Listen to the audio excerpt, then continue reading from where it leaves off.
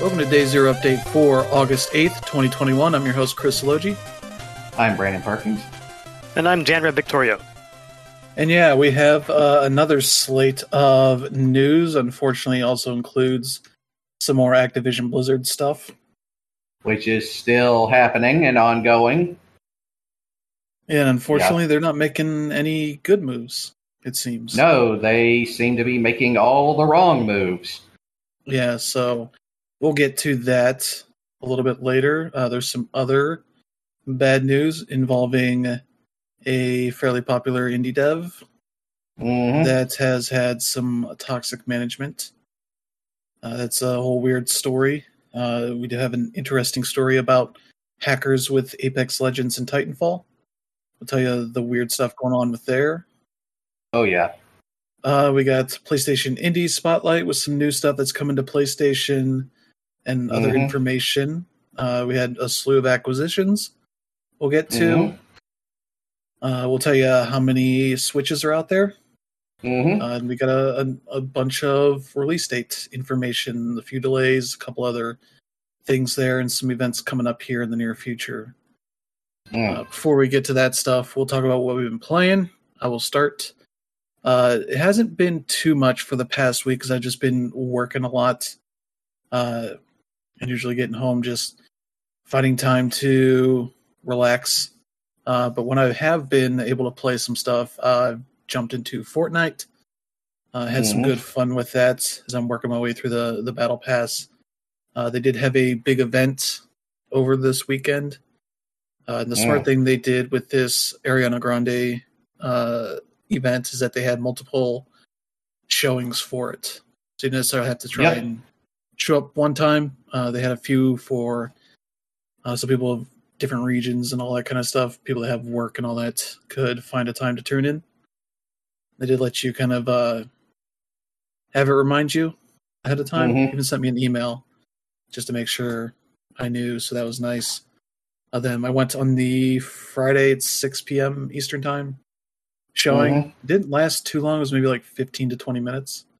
But it was really well done. So for when it starts, it kind of just brings everybody onto the big spaceship. The whole theme for this season is aliens, invasions, all that kind of stuff. So they have everybody hang out on the big spaceship that is sitting in the middle of the map. That when you get nearby, just kind of shoot you up onto there, and people were just kind of hanging out for a bit until it actually started. And once it did, it started just pulling you into this void to start loading into these different scenes. The first one was kind of like a weird racing game, kind of. As like you were kind of surfing through this kind of like pink slime kind of thing, but you're picking up these different like energy orbs or something. There wasn't really any stats or score or anything that I could see. But you got through these different scenes. Some of them had some gameplay elements. Others were just about, hanging around, enjoying the visual stuff. Definitely worth kind of looking at it because it had some really impressive stuff in it. And all along the way, her music is playing, usually changing with each scene. So it's kind of a bit of a medley of music. So it's pretty fun. And if you get through the whole thing, you get like a special, I forget what it was. Might have been like a backpack or something. If you really wanted to go the full distance, you could buy a whole bundle of items that were Ariana Grande themed. Yeah, was it like, did they actually have like a film of her, or did they like give her her own model? She had her own character model that was playing. Oh, all right. Yeah. And I believe it was all pre-recorded stuff. Just you're enjoying how it was all going down. There's one bit that kind of had like an MC Escher kind of set of staircases that you were going as she was like walking up these steps. So you're kind of hanging around, waiting for the portal that sent you to the next area. There was one where they had you with like three other people hanging out on this plane that was just driving around or flying around, and you were shooting at this big enemy boss that had like crystals on them that were kind of the main thing you wanted to shoot. that had like a score tied to it. No real, bonus or penalty, I think, for winning. But there's some neat stuff in there that is kind of outside the norm of what the Fortnite experience is. So, yeah, it was pretty cool. It's pretty cool. It was one of these things, the first one I was able to attend. Definitely worth looking up a video to see the whole thing in action, as people have done that. Like I've seen GIFs of it. I've seen GIFs of it, and it looks pretty impressive. So, yeah. So yeah, that was a pretty cool little thing. Continuing to play some more Rocket League. Had some, because the season ends here, I think on Tuesday or Wednesday. I forget which day specifically, but it's been a lot of fun, kind of getting back into it and working my way through the battle pass. So not too much more to go, but they've been trickling out some details on the next season, so I'm looking forward to seeing how that all turns out. But the main thing I've been putting some time into is the Ascent, the newish game that came out on Xbox and PC about 2 weeks ago, I think. I switched over to the PC version because I knew there was some better performance stuff there, because on the Xbox Series S it kind of doesn't run super great. But on PC it ran a bit better, though if I tried to set it to borderless windowed, it automatically set the resolution as 4K. Yeah. Makes no sense. So I think it was running poorly just because of that. Even if I was doing the resolution scale down to half, which would still make it more than 1080p, maybe twice as much as 1080p at that. So I have to fiddle some more with that stuff. But yeah, finding it to be more enjoyable now that I'm outside of the sort of intro mission, which is kind of boring and easy. Because once you get outside of that, you can go explore the main city areas. There's lots of little side pockets that you can find with chests and other stuff to get some money and some cosmetic stuff, which I still don't know where to actually equip that stuff. Because in the main game, it didn't seem like there was any way to do it in the inventory stuff. I don't have to look at that a bit more, but I've completed the second main mission, which lasted a lot longer than I was expecting. It was like an hour, though there were parts of it where, so the minimap system is kind of a radar system, kind of maybe Halo-ish, but it's not telling you anything on it other than it'll have red dots if there are enemies nearby, and it'll have a marker for the mission marker. But if you're just following it on the screen, it can constantly just move around because there are often multiple ways to get through an area, so I think it sometimes gets confused with that stuff. There's one point where it's telling me the marker I need to get to was down in this side area that was just around this vehicle for some reason. I kept going around there, trying everything I could, and it wasn't doing anything. And I realized, it just bugged. I had to get out of that area, and then it sort of reset itself. And it's a lot of little stuff like that, and I really wish the minimap had sort of some of the actual sort of outlines of the terrain in it, so you can sort of see the paths a little bit more easily, because sometimes it can be hard to tell, which ways you can actually go, which ways you can't. It can be hard to tell like what doors you can go into to get into buildings, some stuff like that. Things like that are a little bit kind of sloppy the way that it's done here. The shooting is not super great. I turned off the aim assist. I might end up turning it back up to low, because it was very hard to kind of get any hits in without using weapons like an SMG that just fires a lot of bullets rapidly, that kind of stuff. The neat thing they do have is like a cover system where you crouch behind cover and you hold the left trigger. You kind of hold your gun up to shoot around, so you can sort of shoot at enemies that are standing from behind cover, so you don't necessarily have to stand out in the open to hit enemies. There can be some weird scenarios where they're also crouching. Then you have to like find a way to, get out from behind cover and just fire normally from crouching position. It's a little weird the way it's done that stuff. But it's kind of neat when you can get it working well as a way to kind of protect you from a lot of the damage that you can get because some of the waves of enemies can be pretty big. Though I did get a weapon drop that was pretty nice. It was a hand cannon that could set enemies on fire. It only had 8 bullets in a chamber, so I was oftentimes kind of going through just looking to try and get one hit on an enemy because then they would just burn to death for the rest of their health. That kind of thing. So the loot is kind of... It's not Diablo loot where it's all kind of unique to it. It seems like there's a set number of items. So a number of items I was getting that were multiples.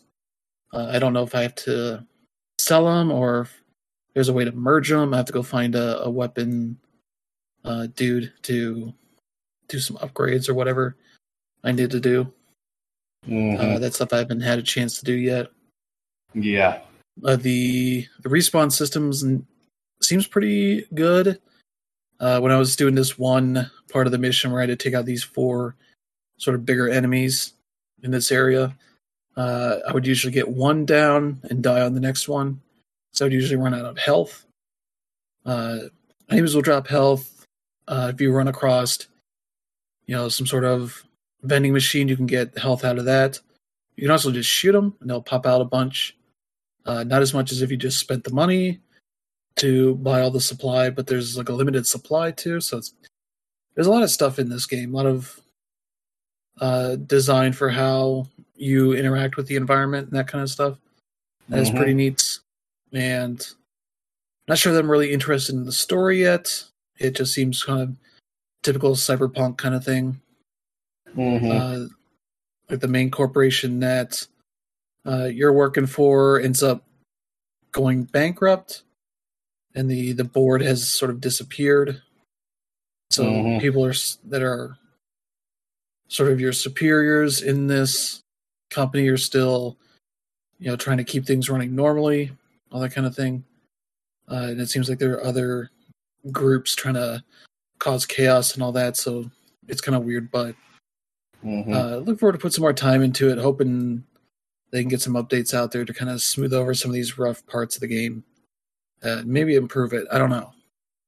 But yeah, right now it's kind of just playing because there's not really that much else that's interesting on Game Pass as far as new stuff, but I'll maybe double check and see what else is on there. But that one's been one of the more interesting games. So yeah, I'll have to check that out some more and see how it goes, but that's been pretty much it for me. How about you, Brandon? Yeah, well, as for me, I'm still playing Genshin Impact. I am now in the Inazuma region, which is the newest region that they opened up. It is basically the Genshin Impact universe's version of Japan, right down to the names, the architecture, the food, the weapons and armor. And it was interesting when I when I was going into Inazuma because remember, MiHoYo, the people behind Genshin Impact, is a Chinese company. And, the people at MiHoYo obviously have a deep love for anime. I mean, just look at all the games they've put out are just drowning in anime aesthetic. So it's obvious they have a passion for it. And it also shows that they have a passion for Japanese culture as well. They are very much otakus in every sense of the word that just so happen to be Chinese. And I was fascinated to see how a Chinese company that obviously loves Japanese media and Japanese culture is going to present Japan in their game. And basically, Inazuma is essentially exists in sort of what was Japan's feudal state, and that it's ruled over by a shogun who has essentially created a isolation policy that's closed off the entire country and even surrounding the country with a ring of storms. And like much like feudal Japan, there's only one place that any type of foreigner can go to trade, and it's this tiny little island called Rito. You cannot go any further into the country until you are able to convince the samurai that are guarding the gate to let you pass. There is a lot of corruption involved. There's the actual Raiden Shogun, who also happens to be like the guardian deity of Inazuma, and she's the one responsible for closing off the country. She's also responsible for this thing called the Vision Decree, which is in the universe of Genshin Impact, a vision is a sort of like amulet or like an instrument or something that a person carries around that lets them use elemental abilities, except for the player character who has no vision but can get a bunch of elemental abilities depending on what part of the map they're on and what statues of the seven they end up coming across.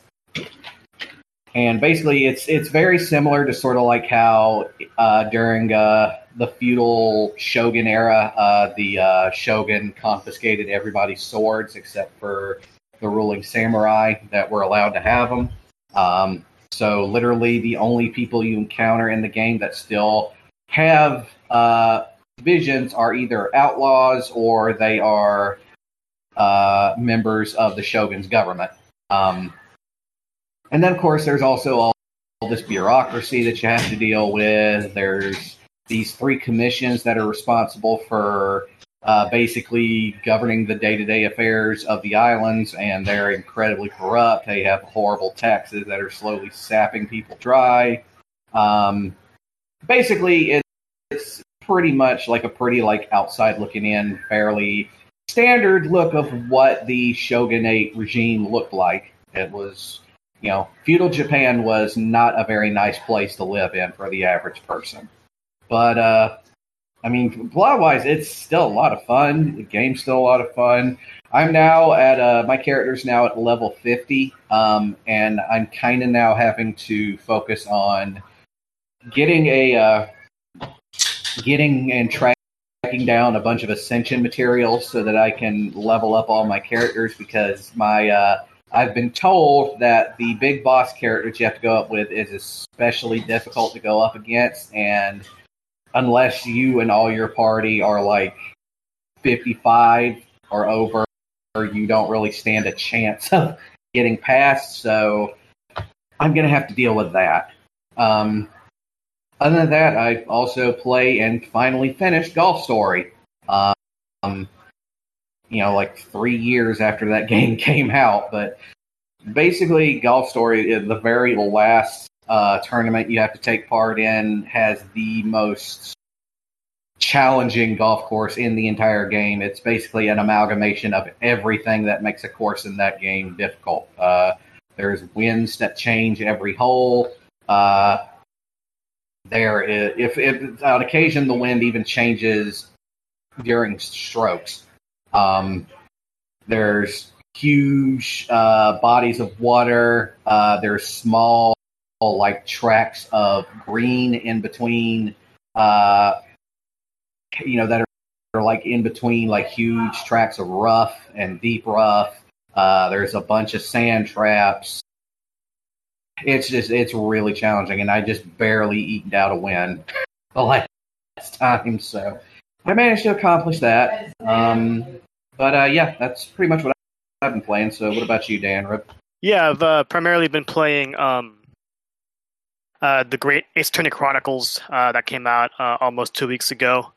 This came out on the same day This came out on the same day as Neo: The World Ends with You. So I knew I was faced with a decision. I bought them both, and I didn't know what to play first. And I thought I'd have a much easier time with Ace Attorney because I figured, it's another visual novel. It shouldn't take me too long.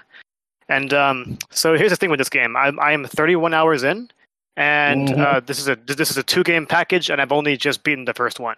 So like when you look at the value here, 2 games, 10 cases. I've finished 5, and again, 31 hours. So, and this game is $40. Like $40. Are you kidding me? Like the value in this game is simply tremendous. And I'll tell you what. So this game is actually something that we've been waiting for a long, long time. It actually initially came out in 2015 on the 3DS, but it unfortunately never came here until now, mainly because the Ace Attorney series, unfortunately, is one that does not sell very well. And during those years, Capcom was not doing nearly as well as they are now. Monster Hunter had not gone crazy the way it has, and Resident Evil was also a little rough. And those are 2 of Capcom's big moneymakers now, and they are a shell of they're a shell of themselves now. So, this game is fantastic. When I first started, I thought it was awfully familiar to the original games, primarily because I had just a few months before, I had just finished the original trilogy again on PS4, and the game has pretty much a lot of the same gameplay. In fact, all of the gameplay is pretty much the same. It's just different characters.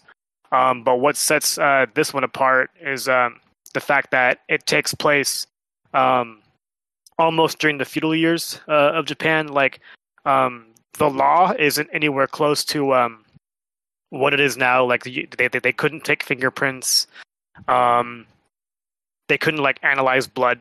So you pretty much have like a rough education point for like how to even convict someone of a crime. And the time period that this takes place in was when Japan signed a treaty with Great Britain.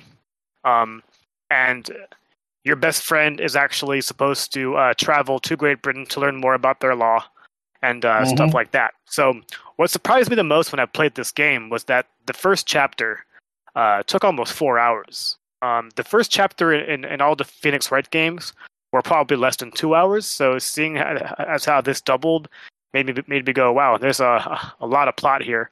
And yeah, it's easy to see why that this game didn't come out, until 5 years after its release, because like there's a whole lot of content here.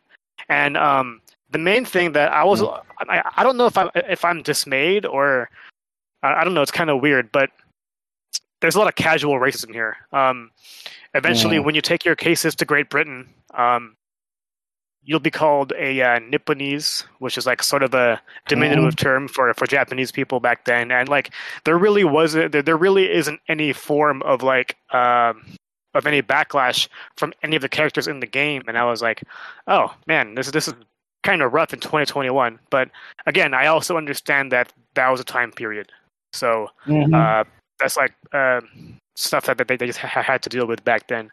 But anyway, the main differences between this game and the last few is, again, the fact that the laws are going to be, a little bit more complicated just because of the lack of technology.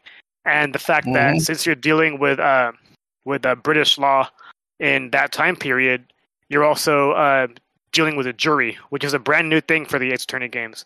So, for example, early on in a court battle, the prosecutor will pretty much just play to the jury, and then all of a sudden, the jury will go ahead and decide that the people you're defending are guilty. So from then on, as the defender, you have to actually pit certain people in the jury against each other in order to build up your case. And it's a pretty cool dynamic, and it's all scripted, which is pretty cool. So like there's really only one way through all these court cases, and that's interesting. But it also made me think that had there been more time, there is a certain way to grow this, because a common thing in the Ace Attorney games is, you have to present evidence in order to bring out the contradictions in people's testimonies. And in order to help you do that, you also have to press each statement so that the witnesses can say more than what they usually should. And I found that in the first game, the more I pressed, the more the jury reacted a certain way. So again, it's all scripted. So obviously, like, all the pressing I do wouldn't really matter to sway their opinion. But I think, if it's something they wanted to delve into in the future, that would be a pretty cool thing. But yeah, I'm loving all the characters. And one such character, I think we talked about it in a previous episode, is Sherlock Holmes. Just because it's very clearly Nintendo can't really use Sherlock Holmes yet, but yeah, you meet him, you meet his assistant. It's in this case it's Wilson and not Watson, and you find out they all have that there are certain traits that make them what they were in their literary form. And this version of Sherlock Holmes is it's a bit of a nincompoop. He's a master of deductions, but that's also one of the new things in the game as well. So during the investigation phase, you'll be working with Sherlock Holmes to figure out why some evidence makes sense, and everything he says is completely wrong. So you actually have to deduce yourself and replace some of his with some of your own in order to make the evidence all make sense. And it's all just done in a pretty dynamic way that makes it really fun. Actually, the second chapter in the first game has no court case at all. You actually just do a bunch of deductions in on a cruise ship. So yeah, nice. Really fun game. I'm on the second game right now. I'm actually playing it as we speak, and yeah, I'm just really impressed. As far as my complaints, I feel like the text can move a little faster.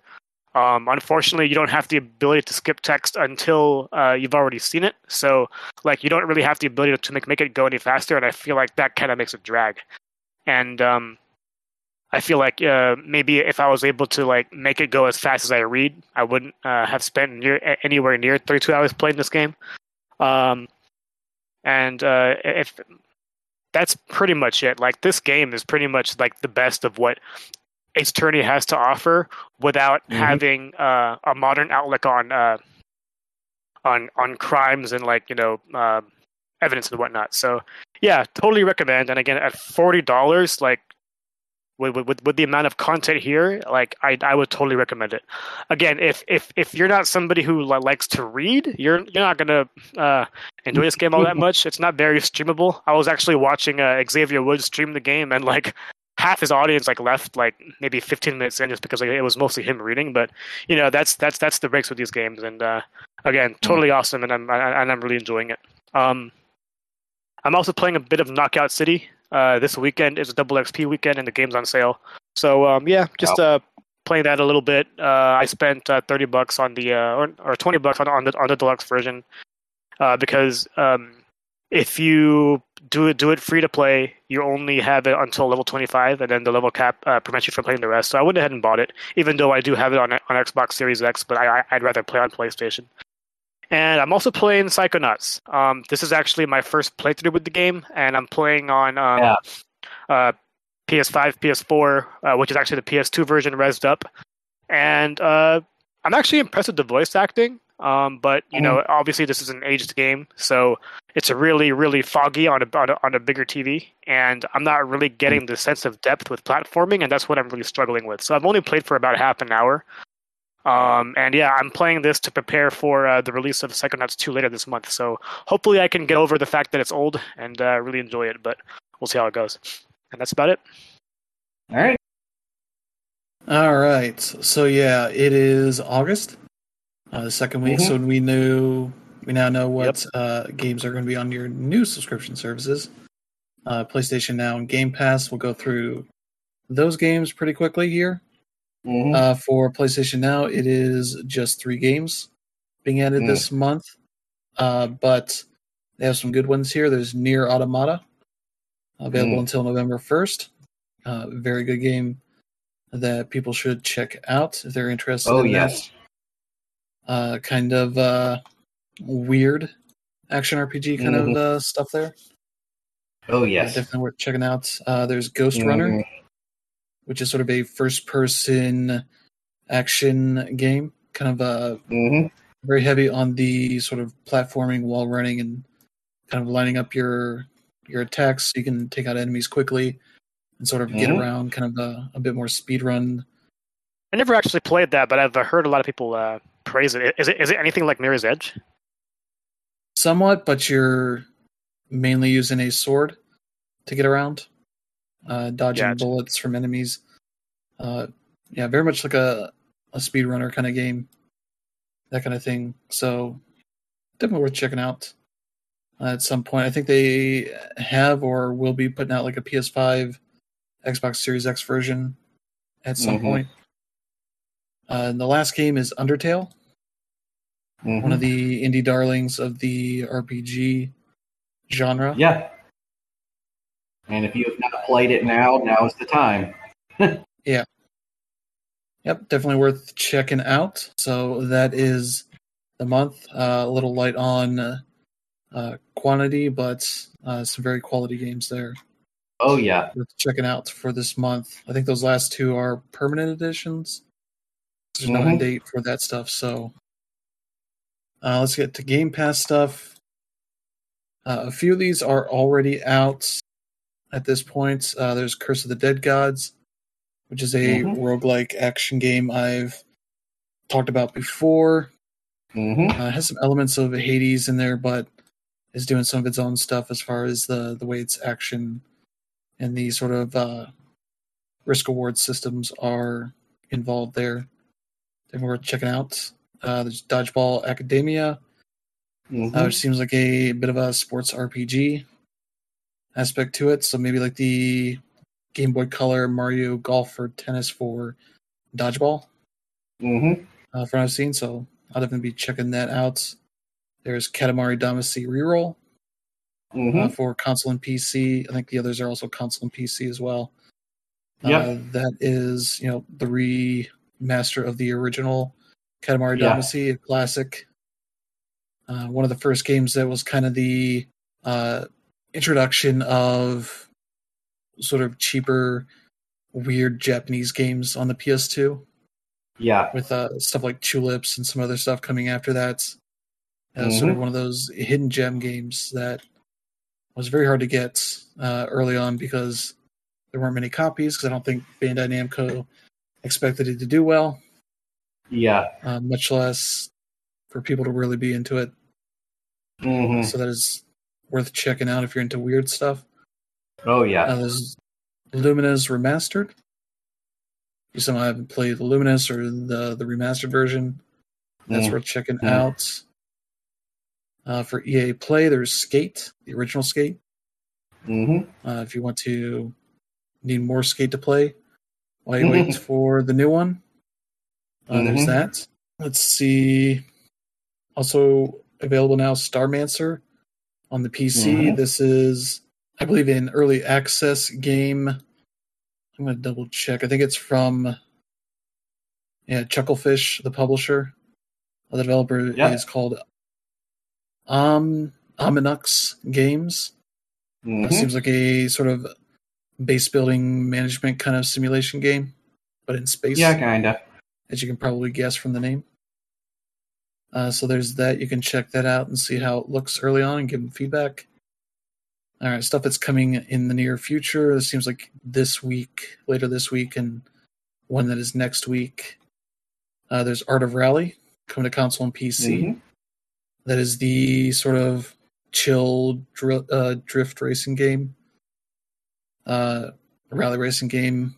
I was from the creator of Absolute Drift, which I was just playing on PS4 like a week or so ago, which is kind of a drifting game that is not really about racing or anything. It's more you're in little sandboxes and you're just kind of drifting around. There'll give you some challenge tracks that you're trying to drift around, complete goals, and get faster times, higher scores, that kind of stuff. But Art of Rally kind of gets rid of the competitive aspect of it, I think. But is kind of all about that. So that's worth checking out. That is on Thursday, I think. Mm-hmm. I think it's Xbox and Switch. It's launching on this week. Then there's Hades on the 13th. Console PC here. A game that we've raved about highly. I think was that our number 2 game of the year? Mm-hmm. I forget where it's ranked on our list, but it was pretty high up there. Yeah, the newest Supergiant Games title, and what we're checking out, Xbox or PlayStation. Yes. Mm-hmm. And the last one here that is a weird thing to put on here, but it's Microsoft Solitaire Collection Premium Edition. I think it's the sort of, I don't know, it's not microtransaction free, but it's a ad-free version of the most recent Solitaire release they put on Windows.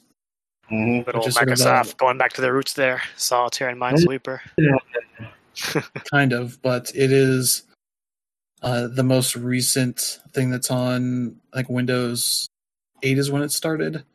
Mm-hmm. It was very much full of a lot of like mobile freemium type stuff. You can get to like a Solitaire club. You can pay monthly or whatever for it, and you get, ad free and multiplayer on. I don't know what you get. There's daily challenges, competitive events, achievements, all that kind of weird stuff to it. Mm-hmm. So worth checking out if you want a version that's not full of ads. So yeah, there's that. Let's see. Not really much else here. There's just some perks and some other stuff. So yeah, some neat stuff there. And speaking of Xbox, we know there's going to be a new event coming. This one is an ID at Xbox event, where they're partnering with / Twitch Gaming again. Yeah, sort of like the one they did earlier this year. That was a very weird show because it was like 4 hours long, full of some interviews and the host just kind of talking about games that I kind of ended up just kind of skipping through just to get more of a Cliff Notes version, just watching the trailers and such of the games. So that'll be happening here on August 10th, which I think is Tuesday, by 12 o'clock Eastern Time, 9 a.m. Pacific. No idea what all will be there, but they mention new game announcements from Rebellion, Chump Squad, and others, as well as the latest updates on The Artful Escape, Ollie World, Library of Ruina, I don't know, RPG Time, The Legend of Right, and others, as well as Game Pass announcements, as you would expect to be part of that. So that'll be something to look forward to. Also coming later this month on August 31st is the Indie Houses Direct, which is this neat little collaboration going on between a number of publishers of indie games. Akupara Games, Fellow Traveler, Neon Doctrine, Raw Fury, those awesome guys, Toge Productions, and Whitethorn Games have sort of partnered for more than just events like this. It's like it's a larger partnership which aims to promote an environment centered around the sharing and knowledge between publishers rather than competition. Already been in place for several months in areas such as starting industry dialogues, discussing publisher agreements, and pushing for sales transparency. But yeah, for this, they're going to have a nice little showcase of the various games those companies are publishing on the 31st. They will also be having developer live streams, Q&A sessions, the African Developer Prototype Fund, and other stuff going on throughout the week after that, up to the September 7th, as well as like a Steam sale, Steam festival kind of thing going on as well. So you're probably going to be able to pick up some of their already released games on the cheap if you're interested in that stuff. So there's that as well. Check out 4 events. In this kind of last part of the summer where most of the companies had time to announce stuff, have done so. Yep. So yeah, let's get to some other dates of games and such you might be checking out or have to wait on. First one here is a neat little golf game called Golf Club Wasteland. Yep. It'll be out September 3rd. PS4, Xbox One, Switch, and PC. $10. I think this has been on mobile for a bit. But yeah, this is going to be a neat game where you're kind of I think you're a robot that is just playing golf on a post-apocalyptic Earth. So, doing what people do, or robots do, I guess. So yeah, you'll be playing through, abandoned buildings, various things that collapse, all that kind of stuff for some fun, kind of chill golfing, 2D golfing. Yeah, it's it's meant to be a less stressful golfing game, although anyone who's played a golfing video game before knows that anytime it tries to be less stressful, it just makes it even more stressful somehow. Yeah. But yeah, that's a game that you can check out here in a couple of weeks. Also coming out September 3rd, there's Ghost of Tsushima Legends. The sort of multiplayer mode that they added after launch is getting a standalone release on September 3rd, as well as some other stuff that is coming to that mode. If you already own the game itself, you don't have to do anything extra. You're going to get all the updates and all that there. This seems like more for the people that maybe just more interested in that. It's going to be released for $20. But yeah, starting on August 20th, as part of the update for the Director's Cut, they're releasing an update that will add new features to Legends, including some stuff based on feedback. They rebalanced the survival mode to shorten the section length, add new weekly survival nightmare challenge variants, also unlocked additional cosmetics and legends for players who've earned them in Jin's story and New Game Plus. There is also, there's a new Rivals mode that has new trophies and cosmetics. 2 teams of 2 will compete to defeat waves of enemies. With each defeated foe, you'll collect Magatama that you can use to harm the other team. So you can spend that on shades to block your opponent's purchases, curses, Awacha fire, and other things. Once you spend enough Magatama, you'll unlock final stand waves. Play these before the opposing team to win, which is kind of like I forget what the mode is in Destiny 2. That is kind of that. Though you could also invade occasionally when the portal opens. You can let one person go to the other team, try and kill them to further delay them, that kind of thing. But this just seems purely fighting enemies and finding ways to throw obstacles in their way for that stuff. There'll also be a gear mastery system that they're adding alongside Rivals. So there's a lot of content being added to it.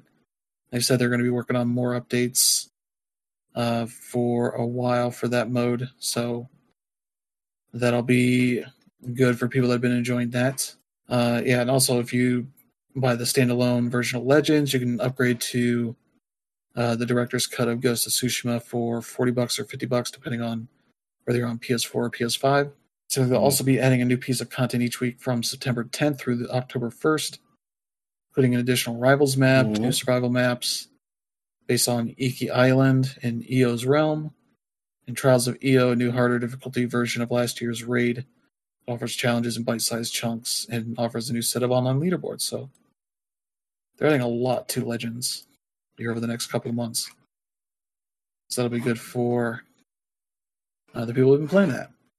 Yeah. Sucker Punch has done a hell of a job just making their game even more evergreen, and with the fact that we have a not really a follow up, but the upgraded game coming really soon. It's the timing's perfect, and I finally gave Legends a chance on 4th of July, and I didn't realize that it was totally like a separate thing. Like I thought it was like something where you had to already have like some sort of progress in the game, but no, it was totally separate. So it's not surprising at all that they went ahead and made this separate.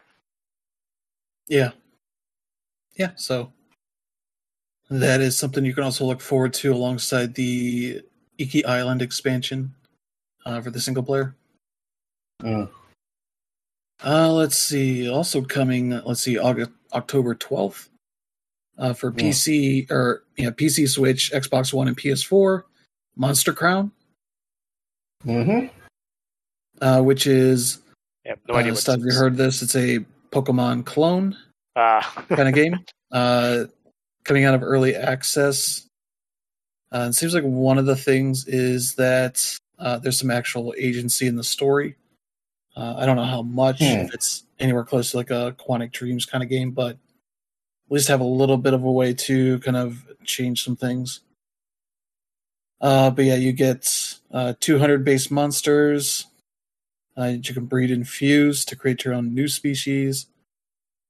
Yeah, you're going to be on Crown Island to uncover a dark world.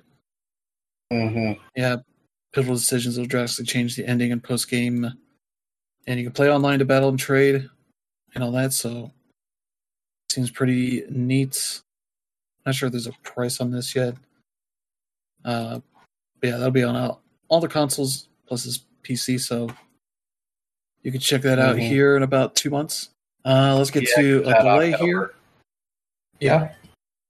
We got a delay here. Soup Pot. That was supposed to be coming out here in August. Has now been pushed to later in 2021. No real date, just sometime later this year.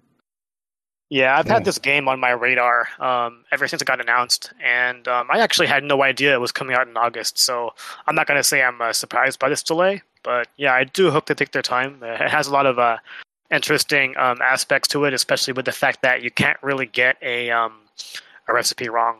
But yeah, like the main reason why I'm interested in this game is because it's primarily developed by a Filipino studio, and I'm just interested in seeing like how good it can be. Yeah, and I'm looking at the screenshot here, and it's like, yeah, they got Filipino ingredients and stuff right here. I'm like, yep, this is a Filipino studio. All right. Yep. Yeah, so you have to wait a little bit longer for that, but hopefully they have a good finish to their development. Let's see. Also being delayed, Evil Dead the game has been pushed from an October release to sometime in February of next year. It's like the second or third time this game's been pushed back, isn't it? I don't know how many other dates it's had. I think it's just been it's maybe coming out, 2020 or something like that. Just got pushed to let them work on it for longer. Yeah, it seems like they're also going to be adding a single-player mode to this as part of the push. Yeah. Because, it's been primarily kind of an asynchronous multiplayer game. It's been the vein of, Dead by Daylight, Friday the 13th kind of thing. Yep. So, yeah, they're going to take some extra time, work on it. It's probably a better time frame for it. Push it out to early next year instead of competing with, the big games that are coming out this year. So, yeah, if you're looking forward to that, you'll have to wait a few more months longer than that. Let's see. Last bit of regular news. The Switch. We've gotten some details from Nintendo as part of their earnings release that as of June 30th, the Switch has surpassed 89 million units sold, which is a lot for That's just incredible. over 4 years. Yep. They've also released their top 10 best-selling first-party Switch titles, with Mario Kart 8 Deluxe at the top at 37 million. And right behind is Animal Crossing New Horizons at just under 34 million. And it's only been a year for Animal Crossing. Yeah, 15 months. So been selling about 2 million copies a month, which is ridiculous. Let's see. Super Smash Brothers at 24. Breath of the Wild at 23. Pokemon Sword and Shield at 21. Super Mario Odyssey right below that, about 21.4. Super Mario Party, 15. Pokemon Let's Go, Pikachu and Eevee, about 13. Splatoon 2, 12. And Ring Fit Adventure at 11, which is cool to see. They've also released some numbers on recent games. Super Mario 3D World plus Bowser's Fury is at 6.68 million. New Pokemon Snap, just over 2 million. Mario Golf Super Rush at 1.3 million, and Miitopia just over 1 million copies. Damn. So, doing some good numbers there. Oh yeah. So yeah, there's that. Let's get to some acquisitions. All right. A bunch of stuff here. The publisher Nacon has announced that they have acquired Creature Studios, who is the maker of Session, a sort of skate style skateboarding game. Yep. That has been in early access for a while. Supposed to be coming out for everything at some point. I don't know when. I think they're still working on it and figuring it out. But yeah, that gets to get some more secure funding. So that's good for them. Let's see. Also being acquired is .mu. They've been purchased by Focus Home Interactive. Yep. Which is a bit of a surprise because Focus Home is not a publisher that has been interested in sort of retro games.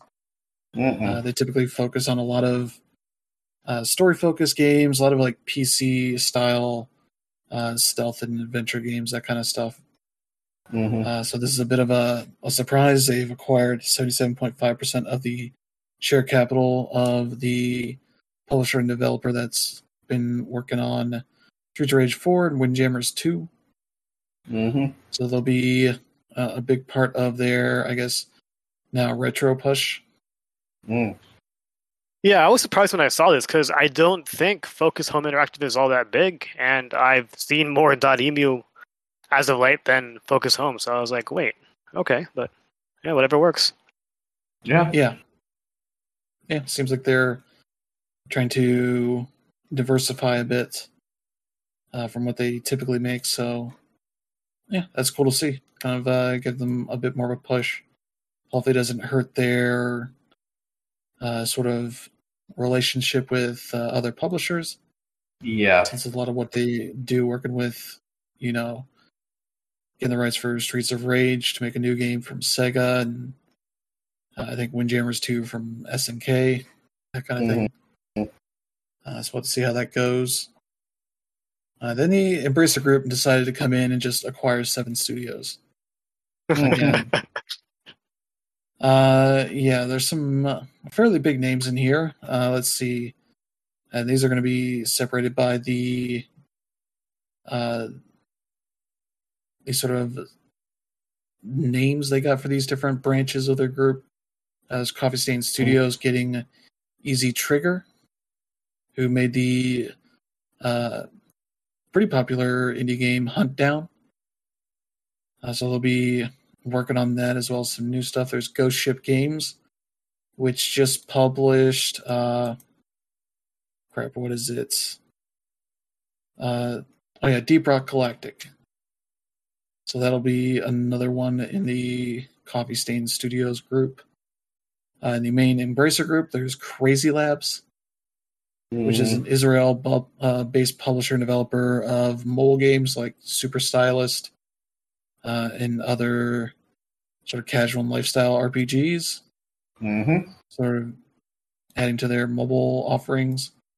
They also purchased a company called Grimfrost that apparently is, as they say, an e-commerce specialist and a leading player with a global brand within high-quality Viking merchandise. I don't know why you need to corner the market on Viking merchandise, but whatever.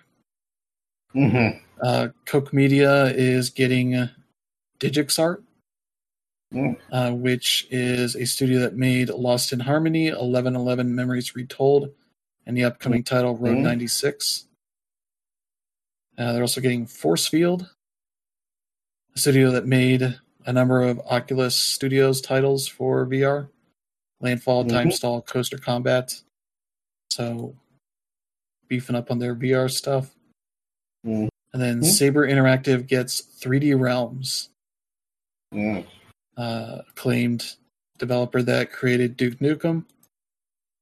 Now owned by a company that now has the rights to, or they have had the rights to Duke Nukem because they owned Gearbox.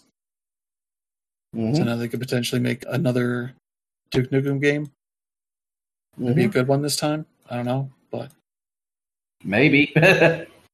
Yeah, and along with that, got Slipgate Ironworks, who has worked on.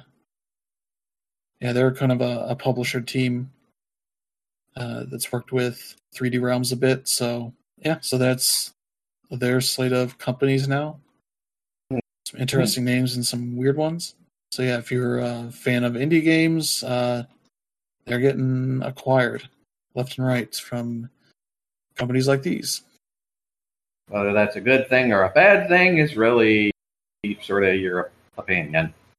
Yeah. I mean, I think at this point, I think games companies are just trying to consolidate their assets, especially at a time where, everyone's working from home. And at the same time, they're all like renting out huge studios that they could afford on a normal time, but we're not living in normal times, so it makes sense to be acquired by a bigger group that can help pay for that real estate. I'm not saying that's the reason. That would be my assumption, but yeah, it's a weird time right now.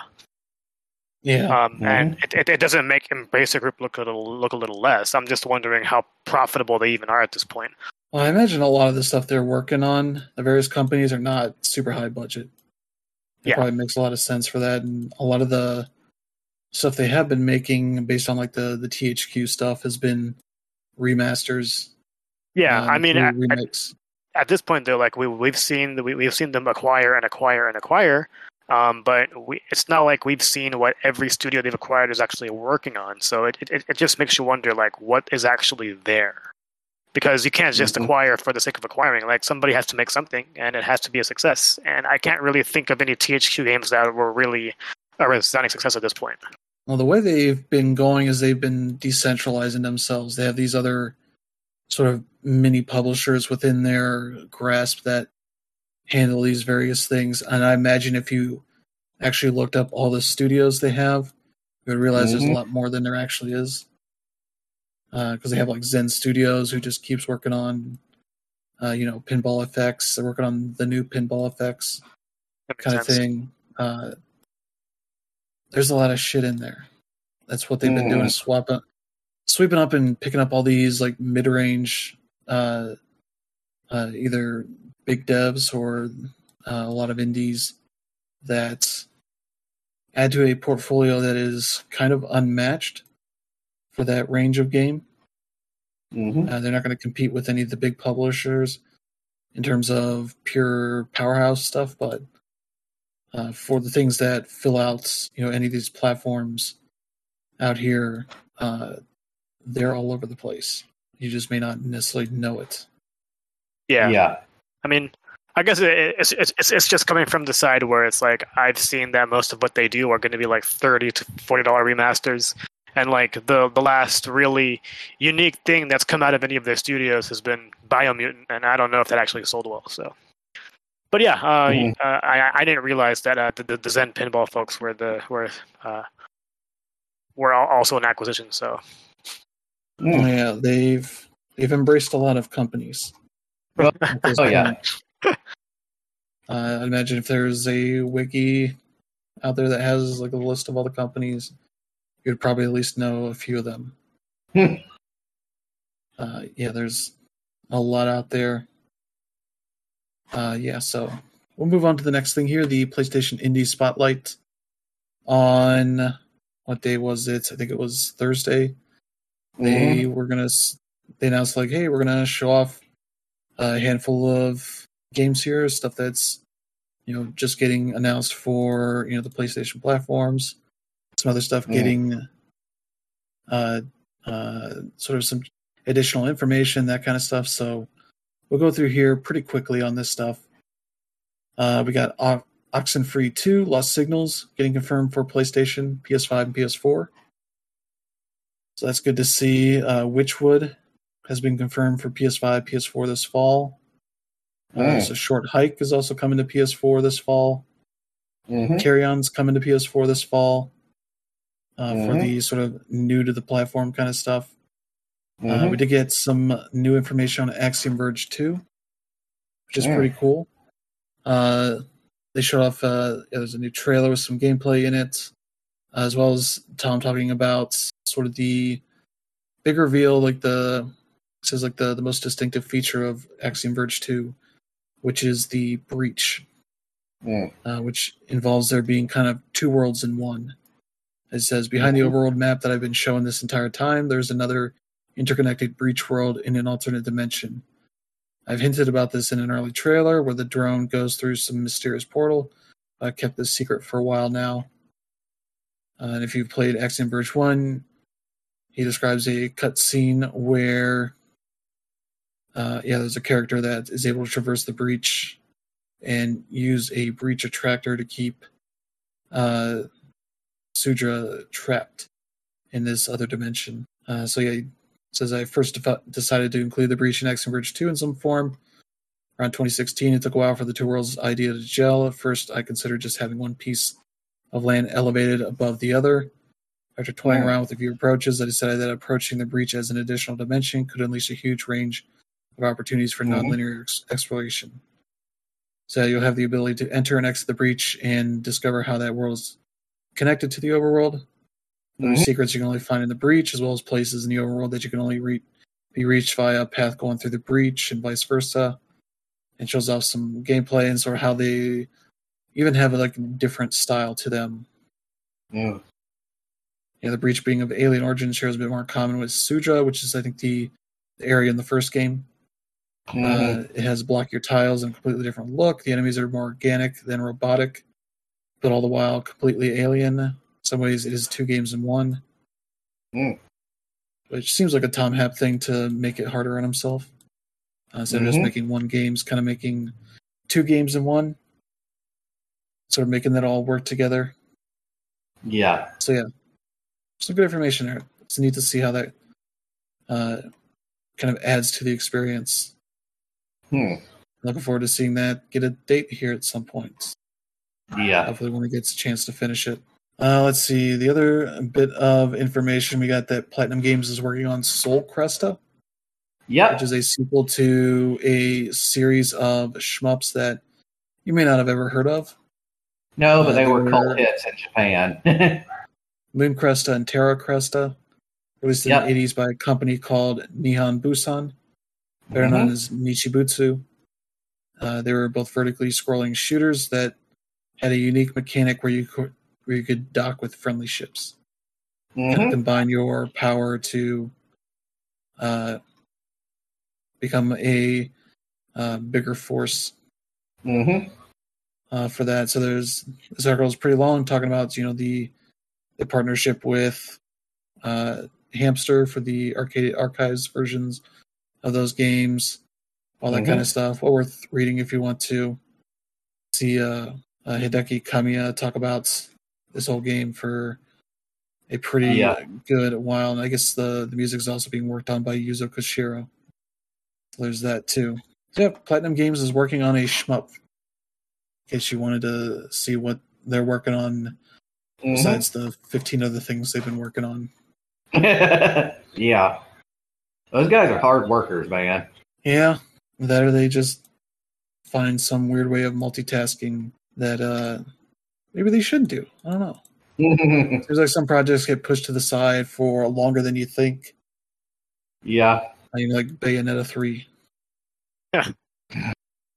But yeah, there's and they also finished up with Hades. Just there's a PlayStation Underground video if you want to see some of that in action and you haven't seen it before. But the rest of it is kind of just details on the origins of the game itself, that kind of stuff. So if you're interested in that, you can sort of check that out and learn a bit more about the game. But that's pretty much it for this little spotlight here. But yeah, some neat stuff. Curious to see whenever it hits.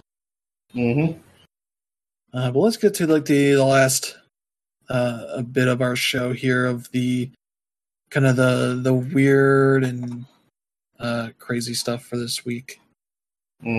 First up here is this whole tale of hackers that have been trying to shut down Apex Legends and Titanfall. This whole thing is kind of a thing that's been going on for a few years. Yep. Also involving a site called SaveTitanfall.com. That last month, Apex Legends, I think around July 4th, was shut down by hackers who claimed to be attacking the game in an effort to save Titanfall.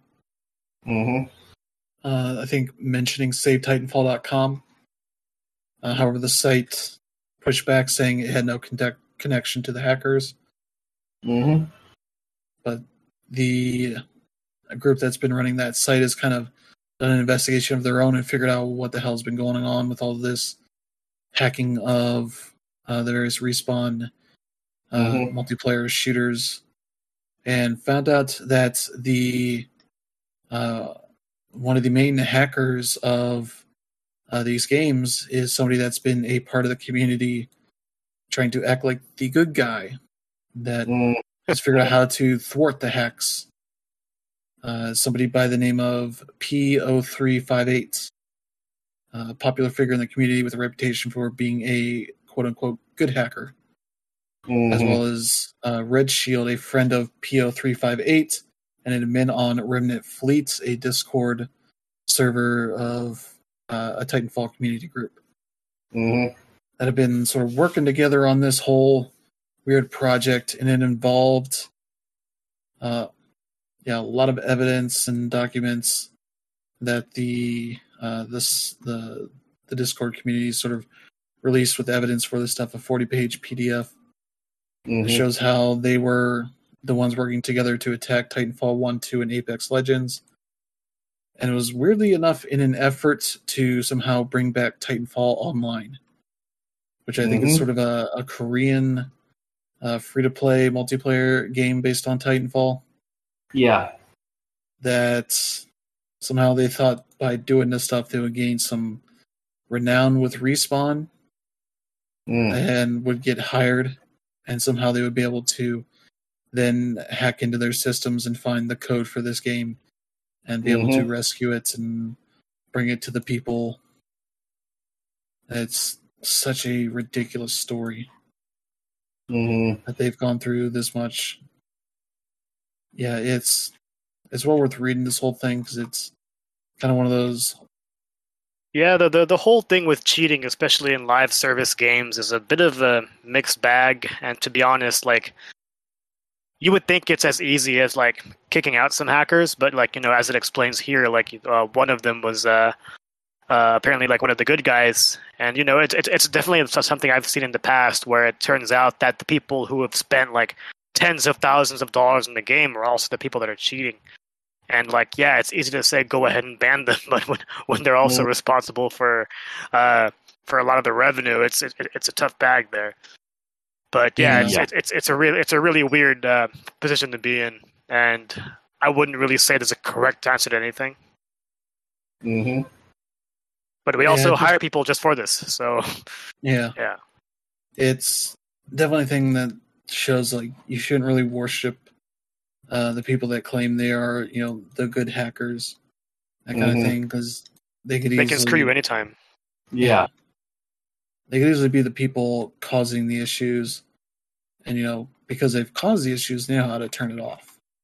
They know how to fix the issues, and all they're doing is just making, you know, the people that have been the few people that are like maintaining the servers for Titanfall 1 and 2, you know, make their lives more hard, more pain in the ass with their stupid shenanigans. On some kind of weird white knighty way to be like, oh, look at us, we're the ones helping your game. Please hire us. Because we want to hack into your servers and find the code for this game that surely you guys have all the code for. It's not something that was farmed out to another studio. You know, I would assume that is not necessarily something that Respawn has 100% of the code for. But yeah. Let's get to one of the depressing stories for this week involving Fulbright, where it has been found that co-founder Steve Gaynor has had to step down following complaints from employees that he has been basically being a very toxic manager on the game Open Roads, which has been published by Annapurna Interactive. And I believe at some point Annapurna noticed that they've been losing a bunch of people. Yep. more so than maybe you would expect. Because with a lot of projects, you have people coming and going, that kind of thing. But they've also noticed that a lot of them have been women, and sort of because it's a game they're helping to fund and all that. They decided to look into and found out that a lot of the former employees that Polygon spoke here, 12 former employees. So the departure was at least in part due to Steve Gaynor's behavior towards workers, specifically women on the team. At least 10 of the employees who left since Open Roads production began in 2019 were women. And it seemed like he was very much running its work environment as a controlling manager, a place in which staffers felt undermined and demeaned by Steve Gaynor because of his status as co-founder of a beloved indie darling. Former employees said they were worried about being blacklisted from the industry. Those of them ended up leaving the industry entirely anyway. These former employees said they did not experience or witness sexual harassment or explicit sexism. They said the studio's toxic culture hid behind the veneer of inclusivity, as women were allegedly repeatedly broken down by microaggression. And so, like the Twitter account for the Open Roads game put out a tweet message about this and said that they aim to have a inclusive work environment that is healthy and collaborative, where they can work with transparency, autonomy, and trust, and that as such, Fulbright's co-founder Steve Gaynor stepped back from his role as creative lead and manager and transitioned to a role as a writer, handing off day-to-day responsibilities to the team to complete Open Roads, which I think part of that is because probably Steve Gaynor has a hand in ownership of the studio, so you can't necessarily, fire him or anything. Annapurna Interactive doesn't own the studio or anything, so that's not great. And it seems like he's potentially, kind of just sectioned off from the rest of the team as a writer, having to go through like a mediator to, present his work to the other people that are working on the game, which is not really a great, healthy way to have a studio running. Where somebody that's contributing is kind of filtered through a third party before it gets to the rest of the team. And he's put his own statement out on Twitter about this, where he talks about my management style unfortunately isn't great for the team, that kind of stuff, and apologize for his management style hurting people. It's like, your management style didn't hurt people, you hurt people. It's not because of your position that you were hurting people, it's because you're being a dick to people that you're otherwise trying to work with. So it doesn't seem like there's any explicit abuse or harassment to this. Is just toxic management. A dude that doesn't know how to work with people because he's believing in his own hype so much that he thinks that he can act however he wants to these people, despite the notion that they're supposed to be a very inclusive studio, that kind of thing. Yeah, I mean, it's a sad story for many reasons, and we've been having way too many of those as of late. And it just goes to show that it doesn't matter how big or small your studio is; it's happening everywhere. And I think the part that makes this a little surprising for me is that Gaynor is actually somebody who's well respected in the industry, especially with the indies. And obviously, the management style was toxic, but it's also just him doing it. And he's always come off as a really positive dude, but at the end of the day, you can't be treating people the way you are, so it sucks. Yeah, exactly. Yeah, you can't expect to treat people that way and them to just take it. Yeah. Especially when they have, skills that let them go elsewhere and hopefully have a better experience. Whether it's still inside the games industry or outside of it. Yeah. And that's speaking of which. yeah. Yeah, let's get to this week's Activision Blizzard report. We'll start here with a developer that used to work at Blizzard, Jeff Strain, co-founder of ArenaNet, as well as current founder of Undead Labs. Has sort of seen all of this that has been going on at Blizzard, as well as elsewhere in the industry, and has written a letter advocating for unionization within the industry, as well as inviting his own employees to unionize themselves with his full endorsement. Put out a big letter titled "It's Time." The Activision Blizzard discourses this week have left me disgusted and repulsed, but not at all surprised. I joined a very early stage Blizzard as a game programmer in 1996, when there were several dozen employees. I knew the three founders and senior leadership well, and hosted frequent dinners with them in my own home. Over the next 4 years, I worked on the earliest versions of most Blizzard's iconic titles, including StarCraft and Diablo. I was briefly the team lead and lead programmer of World of Warcraft. 1998, after a cataclysmic meeting with one of the founders over our objections to dismembered and impaled female body parts in the beta version of Diablo, my wife and I began planning to leave Blizzard. Ultimately, I joined with a few like-minded colleagues and moved to 1,000 miles away from the Blizzard sphere of influence to start an independent studio. Let's see, I'm going to move over here. I have attempted to create a healthier, more decent, and more supportive environment in each of the studios I have started since leaving Blizzard. None of them were perfect, but I've tried to learn and improve each time. I've become increasingly careful in my hiring and selective in my choice of financial and publishing partners to give these healthier environments the greatest chance to flourish. At the end of the day, though, my studios employ at most a few hundred people. As we've seen through the disclosures this week, independent studios, even with the best intentions, cannot set the standards for the industry. The tone and tenor of the entire industry is set by the giants, the places with the largest number of entry-level jobs, and the places with the largest, most profitable titles. During my 25 years working alongside talent developers, I heard hundreds of profoundly disturbing stories about their industry experiences. I've also seen this cycle repeat itself numerous times across multiple companies throughout our industry. There has certainly been some positive change, and I do believe many developers and publishers, even large ones, are working in good faith to improve.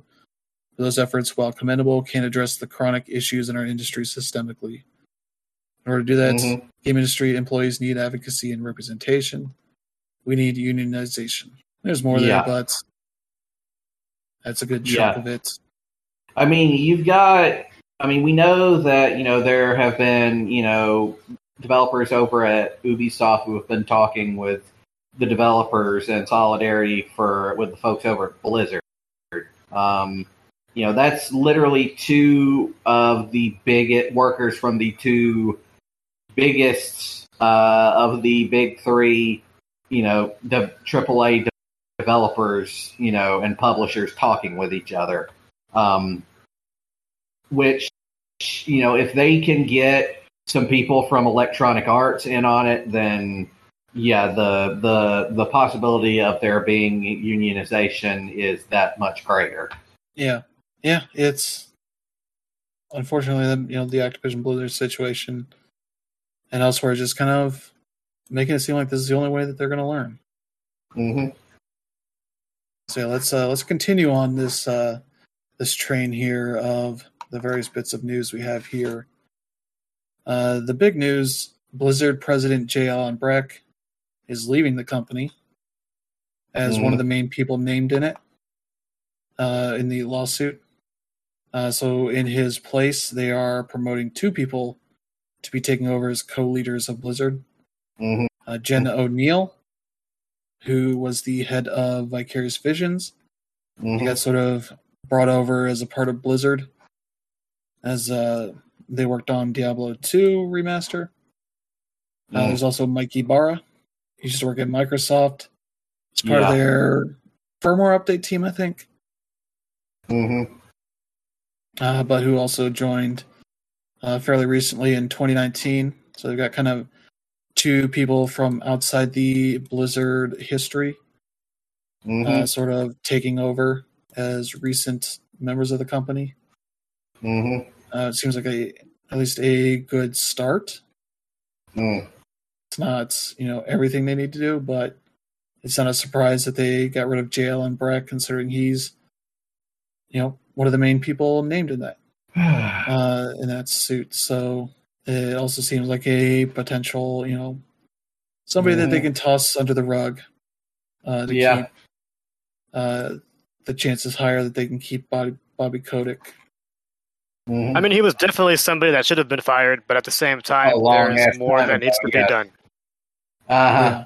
Seems like they're letting him leave so he can keep benefits and all that kind of stuff to it. Yeah, so that's that part. Let's get to the next part. Fran Townsend, still the current CCO, Chief Compliance Officer, came from the Bush administration, I believe. Very much a torture apologist for that administration. She decided of her own accord to retreat in articles about the downside of whistleblowing, the problem with whistleblowing. See, if you're somebody with a torture apologist in your line of accomplishments, like, get the fuck out of my industry. Seriously? Yeah, and that's been a thing that Activision Blizzard has been doing for the past couple of years, is hiring various right-wing... And these aren't brain-dead decisions either. They know exactly what they're doing so they can best protect themselves, and it's ridiculous. Yeah, creating an atmosphere on that leadership team that is very much going to try to do anything they can to protect themselves while throwing out the few bad apples that are, named in these lawsuits, while, doing whatever they can to keep their own job secure, which I don't know how much longer you can keep people like Fran Townsend in that job, especially because she got plenty of criticism here, to the point she started just blocking anybody that said anything negative to her. Then they just deleted her account. Yeah, blocking her own employees. Come on. Yeah. Which Activision Blizzard spokesperson said this was her personal account. Company didn't ask her to delete it. It was her decision. They also confirmed Townsend remains in her role as Chief Compliance Officer. So nothing's really changed other than she realized that she probably can't talk shit on Twitter anymore without getting a lot of people shit talking to her for a lot of legit reasons. So that's another person that should be on the chopping block there. And this whole toxic situation has gotten to their esports initiatives, with a number of sponsors pulling support for the Overwatch and Call of Duty leagues. It seems like T-Mobile has pulled their support, as well as who else here do they mention? Even so much that one of the Call of Duty teams, the New York Subliners, just taped over the T-Mobile logo on their jerseys. Which is pretty funny, but let's see who else here is mentioned. Coca-Cola and State Farm both reassessing their partnerships with Activision Blizzard as Overwatch League sponsors. There's that. I'm not sure who else is here. Kellogg's has also pulled its ad from Overwatch League. So losing a lot of sponsors there. And it doesn't just affect them. This affects anybody running esports. So I imagine this will throw a wrench into any of these companies thinking about it, and just hurts everybody else for all the bullshit. Blizzard. Even for the groups that do not have any of these issues. Which is a shame. Because Overwatch League is definitely one of the bigger names out there that people check out and follow. So there's that. Last one here. On top of the suit from California, Activision Blizzard is facing a second lawsuit from investors, claiming that they should have been disclosed about Activision Blizzard's ongoing problems with sexual harassment and discrimination. Saying that it helped artificially inflate the company's stock value by not disclosing that. In layman's terms, if investors had known the extent of Activision Blizzard's issues, they probably wouldn't have invested in its stock as much as they had, if at all. As their stock prices have been slowly declining since June 21st, when that news broke of the lawsuit from the California Department of Fair Employment and Housing. Yeah, so the Q2 earnings report was put out. They had their earnings call as well on Tuesday, which is when this lawsuit was announced. So all good timing for that stuff. So yeah, that's a lot of the Activision Blizzard news. Mm-hmm.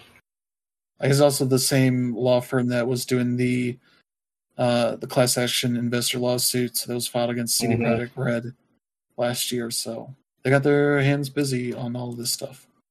Mm-hmm. So that's the Activision Blizzard news for this week.